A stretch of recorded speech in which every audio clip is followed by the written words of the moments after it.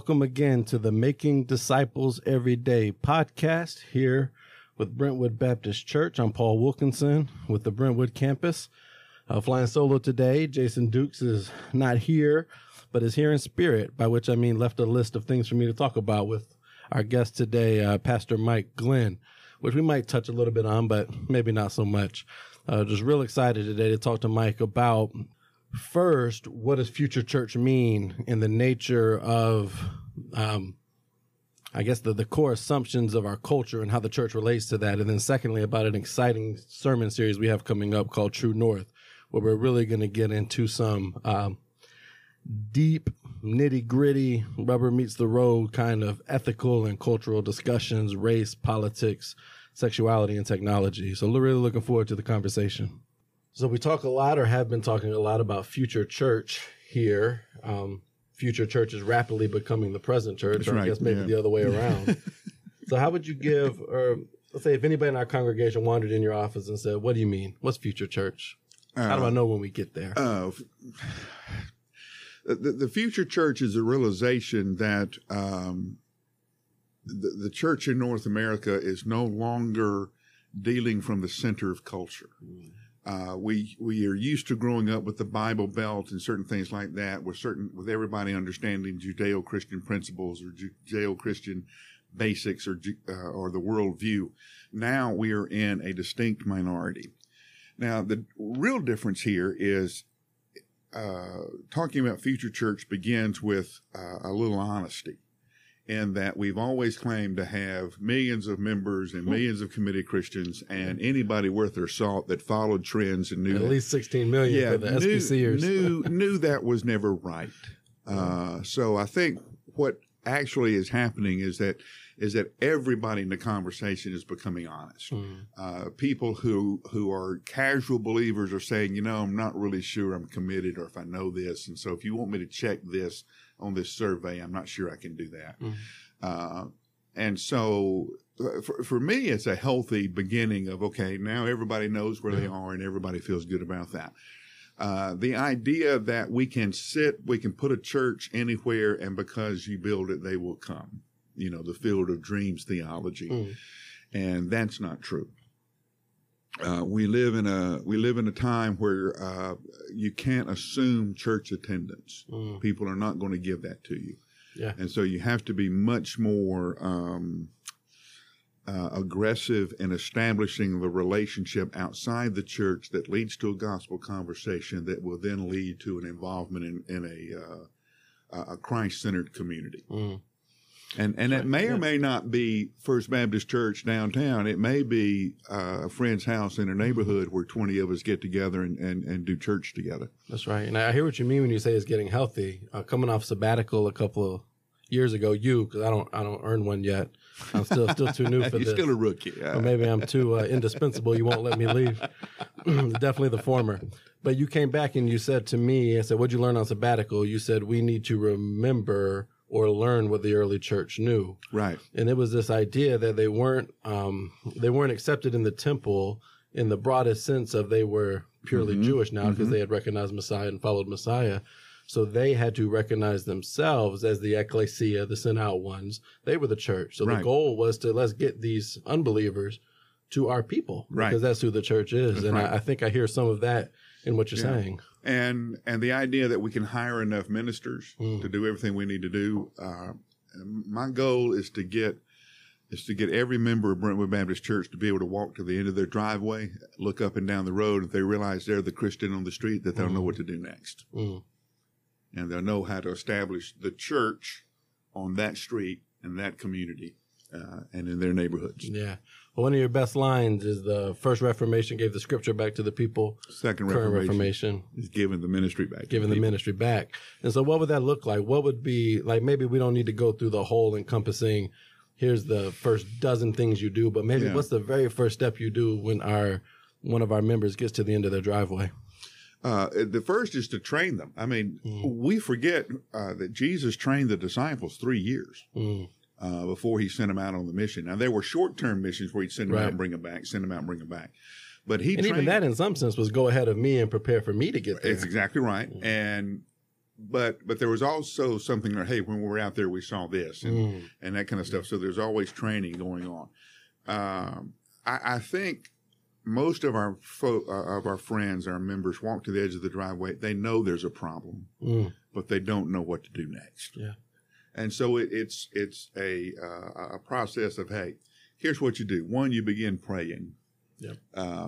This is a battle of spiritual warfare, and you can't fight it, much less win it, any other way than through aligning yourself with the work of God's Spirit in and around you and your neighborhood. Begin to prayer walk your neighborhood. Look for those opportunities where people will allow you to begin the conversation. Spirit open your eyes. Spirit open the eyes and open the conversation. There are people all up and down your street who are dealing with all kind of things, and they don't know what to do next either. Yeah. And then we will train them in how you'll bring Scripture into that, how you bring them into your home. Hospitality is the new evangelism. Of come to my home and let's get to know each other and let's be friends and start from there, and from that the conversation, the Jesus conversation will naturally come up. That's right, and it will be as natural as, hey, and I don't mean to belittle the conversation.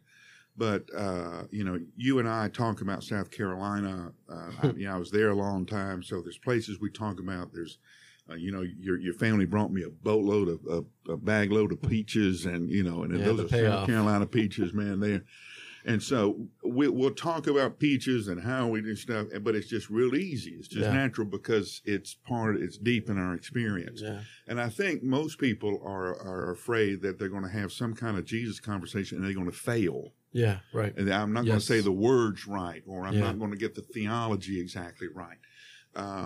And Jesus dealt with a lot of people with lousy theology or imperfect theology. The woman who grabbed the bottom of his robe, the end of his robe. That's almost magical thinking. It is. But yet Jesus responded. But if you're being honest, here's what I have found out about Jesus in my own life. Here's who he is to me. This is what I found out when I follow his teachings. Then that's going to be a powerful, powerful moment. Yeah, and it really doesn't have to be all that complicated. No. You may be sitting down at a meal with somebody that you've invited into your home, and they ask you how your week went. That's right. And you say, man, I had a really tough time at work. X, Y, and Z happened. But Sunday morning, preacher talked about, or in my home group Sunday night, we talked about this thing, and it really helped me focus on it. That's right. And you've just segued naturally. Because here's what I do. I go to groups. That's right. And it helped me deal with this thing. So it doesn't have to be quite as, I don't know if I can say this. They might steal my degree. It doesn't have to always be that massive philosophical, the most profound truth in the world. It can be a simple expression of Jesus' work in your life. You're right. That's what's got the power. Those conversations will come, but they come way down the road. Yep. Way down the road. Yep. When somebody is taking their faith to a really, really deep level, and they want to make sure their worldview totally aligns and that kind of stuff. Yeah. But most of us are just trying to make it to Thursday. That's right. That's right. You say, what did I go to school for 10 years for? That's right. Yeah. I could answer this one better before I went. Well, you went to school 10 years so you could understand the deep and rich things and be able to express them simply. That's right. Yeah, exactly. Exactly. But people want the interface. People want the interface with you. My life ain't so different than yours, and here's where Christ shows up in it. And they want to, it's like you can always get on the internet and see customer reviews. Yeah. And people will click down those things to see what happened when so-and-so went to the store and went to this person and all that.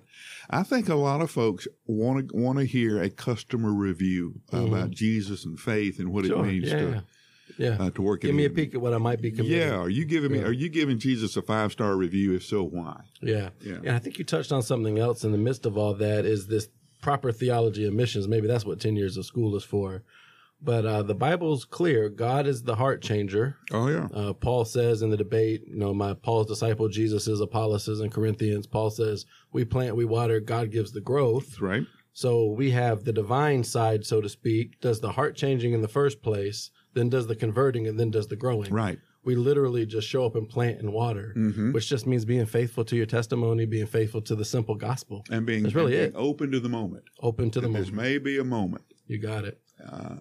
Now. And planting a seed, you don't think you've done a whole lot. Right. I mean, you got this little bit of seed, you mash it down into the dirt, and that's pretty much it. And then you cover it. It just looks like it did before you got there. Yeah, you don't change. Next thing you know, a month later, you gotta plant maybe some food one day. My food dies, but somebody obviously knows how to do it. So a good segue, though, into our next series coming up called the True North series, because that's going to bring up a lot of issues that culture is wrestling with right now. A lot of conversation starters and conversation dealing withers within this series. Can you give us a general overview of what's even meant by True North and what our folks should expect? Well, the title of the sermon comes from the magnetic north and the true north are not the same thing. And that if you use a compass, it will go to the magnetic north, and it'll be close, but it won't be true north. And to really set your bearings, you have to know true north. So what we're trying to do is find those scriptural teachings that apply the true north teaching to these various things. It's not a matter of opinion or what anybody feels. This is what the scripture teaches about the foundational doctrines that then apply to this issue the culture is talking about. Yeah, I see one description is that we're looking for a compass, not a map. Yeah, because we're literally off the map now. There's a good book out called Canoeing the Mountain, and the writer Todd Bolsinger uses Lewis and Clark as the metaphor, and the turning point of the book is when Lewis and Clark realize that their maps are wrong, and that they're past where anybody else has been, and nobody else understands it. So how do you lead when you're off the map? And his point is that we have been trained as Christian leaders. We have been trained for a world that doesn't exist anymore. We're literally off the map. Yeah. And we're having to do that. And the big thing is you have to know direction more than you do a map, because the map's not going to help you. And it goes back to what you opened with, is that the core assumptions are not, I'd say one core assumption is God exists, but it's not necessarily Jesus is who we have in mind as the fullest expression of God anymore. So the map that we can assume so much is just wrong. Now, I would just say from an apologetic standpoint, I think the last study I said 95%, last study I read, of people are still supernaturalists, still believe in a higher power, but there's no agreement upon, and there's probably an agreement that we cannot know which one is actually true. Right. That there's something out there, but we won't be able to figure it out. So very simple truths like God is personal is a huge deal. So we go back to the 10 years, why study 10 years? Can you share simply that you know God personally with someone? That's a big step for the pantheist or the general world. Yeah, and we're poking fun at your 10-year degree, but the reality is, once you start following Christ, He is so fascinating that you spend the rest of your life. And it really just took intrigued. It took me that long to know I didn't know anything. Yes, right. Some people can figure it out in 2 years, 6 years. It took me 10 to say, man, you're ignorant here. Just get out of the way and watch the Spirit go. So some of the topics that we're going to tackle, this is not for the faint at heart, so to speak. We're going to open up with a general introduction to where we stand now, but then we're going to deal with at least 4 major topics. Right. Race relations, politics, the Christian in politics, sexuality, both dealing with gender and with just human sexuality in relationship to one another, and then technology. So race, politics, sexuality, and technology. Yeah, not that this ever comes up in real life. No. Every news channel, every day, every ad that goes across my screen, I can tie into one of those. What are some of your big hopes for this? Well, one is we're praying that we will give our folks enough handles or tools that they'll be able to begin to think Christianly in a Christ-like manner about these issues. When you see these issues debated in the public square, it's emotion, it's experience. Here's what happened when I did this, or it is some psychological or sociological study. Right. And you and I talk research and all that all the time. I'm a big fan of science, and and all of that. But and if you follow studies, most of them have an agenda somewhere. If you push the footnote, everybody's got a worldview. If you push the footnote back, so what you find out, okay, this is not totally on the up and up on that, but there are some nice things to learn in the process. But what we're hoping is, listen, from the very beginning, Christ has laid out. The Father has laid out a proper way to understand all that is important in life. Yeah. Now, He gave us the basics, and He gave us a lot of freedom. Yeah, right. And how you want to respond to certain things. But we're now to the point, say with technology, that we are smarter than we are wise. Yep. We can do things now. We can design a baby. Mm. Well, is that wise? We have no understanding of the implications of some of the decisions that we're making now. Yeah.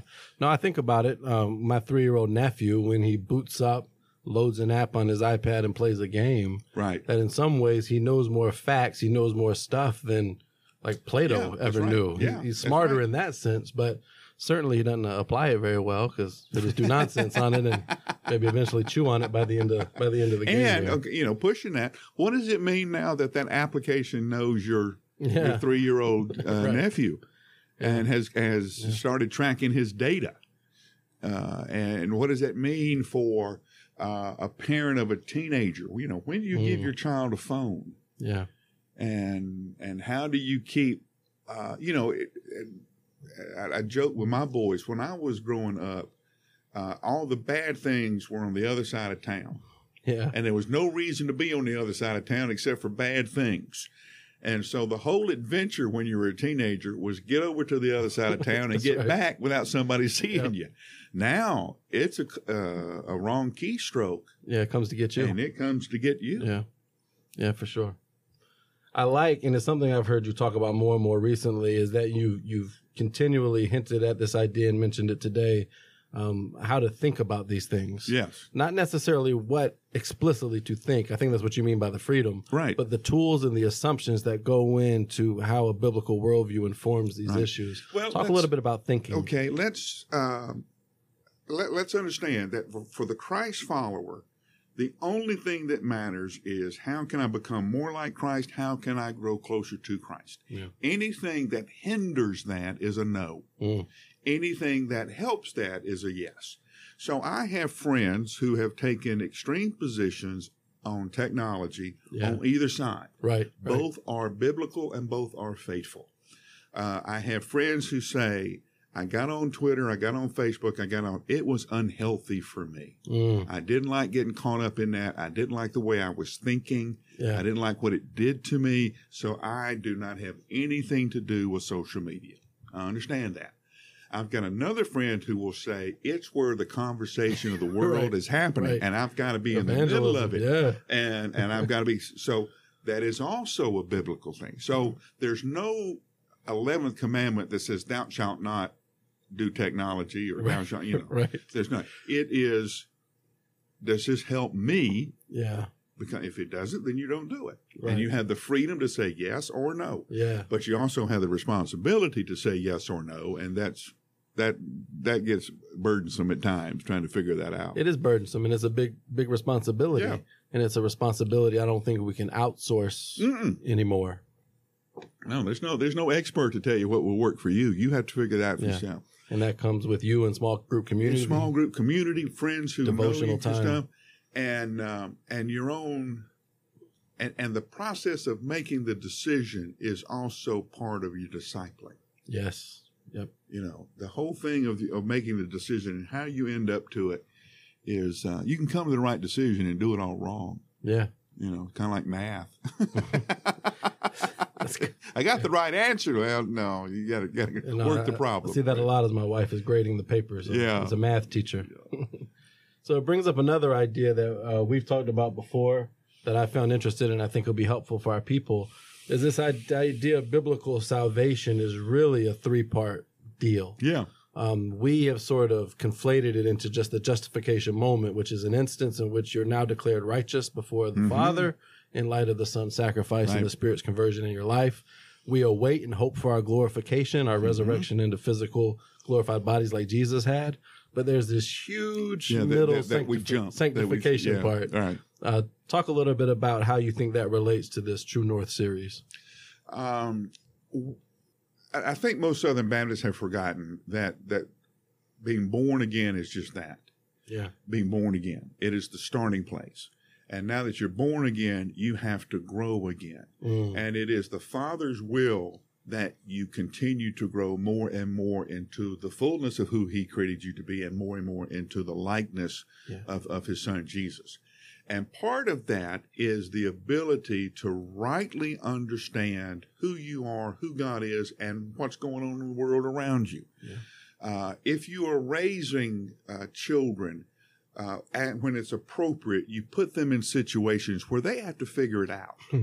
Yeah. Okay. And that's part of the test. On the job. Are you paying attention enough? Are you mature enough now to figure this thing out? Do you know? And I think one of the things that we forget is that Jesus does test us. Oh, yeah. There are times, okay, we've been talking about this. Now let's see how well you've learned. And it's all so that you become more and more into it. Like, now we always translate this negatively, and I don't know why. That Jesus is still working on me, and he's still got some stuff, and it's a burden. It'd be weird if you already made it. Yeah, it'd be weird. But the other thing is that everything he does is for our best. Yeah, and that if he's calling on you or demanding that you give up something, in the long run, it is for the best. To the point that you won't even recognize it as a sacrifice. Anymore. Yeah, that's one of the hardest things for me when I deal with young people. Is they want really specifics about their life, which again I can't give you because I didn't create you. I'm not omniscient. I can just tell you generally. Holy Spirit knows. Let me help you get in touch. Let me help you get in touch with the Holy Spirit here. But in the more general sense, as we're thinking about sanctification, it's the idea that, or I guess I'm thinking of the Pauline, 3-part form, transform, and conform into the image of Christ. That, of course, you hate lots of things that you're going to love later. It's one of the hardest things for, I think, unbelievers and new Christians to understand. Of course, you don't want to give up certain things now. Right. But as you are formed, transformed, and conformed into Christ, in 10 years, you're going to hate all that stuff. Yeah. You're not going to want it. It's like, when you start trying to eat healthy and they've got all this long list of things you can't eat. Yeah. Basically, it's everything you like. Right.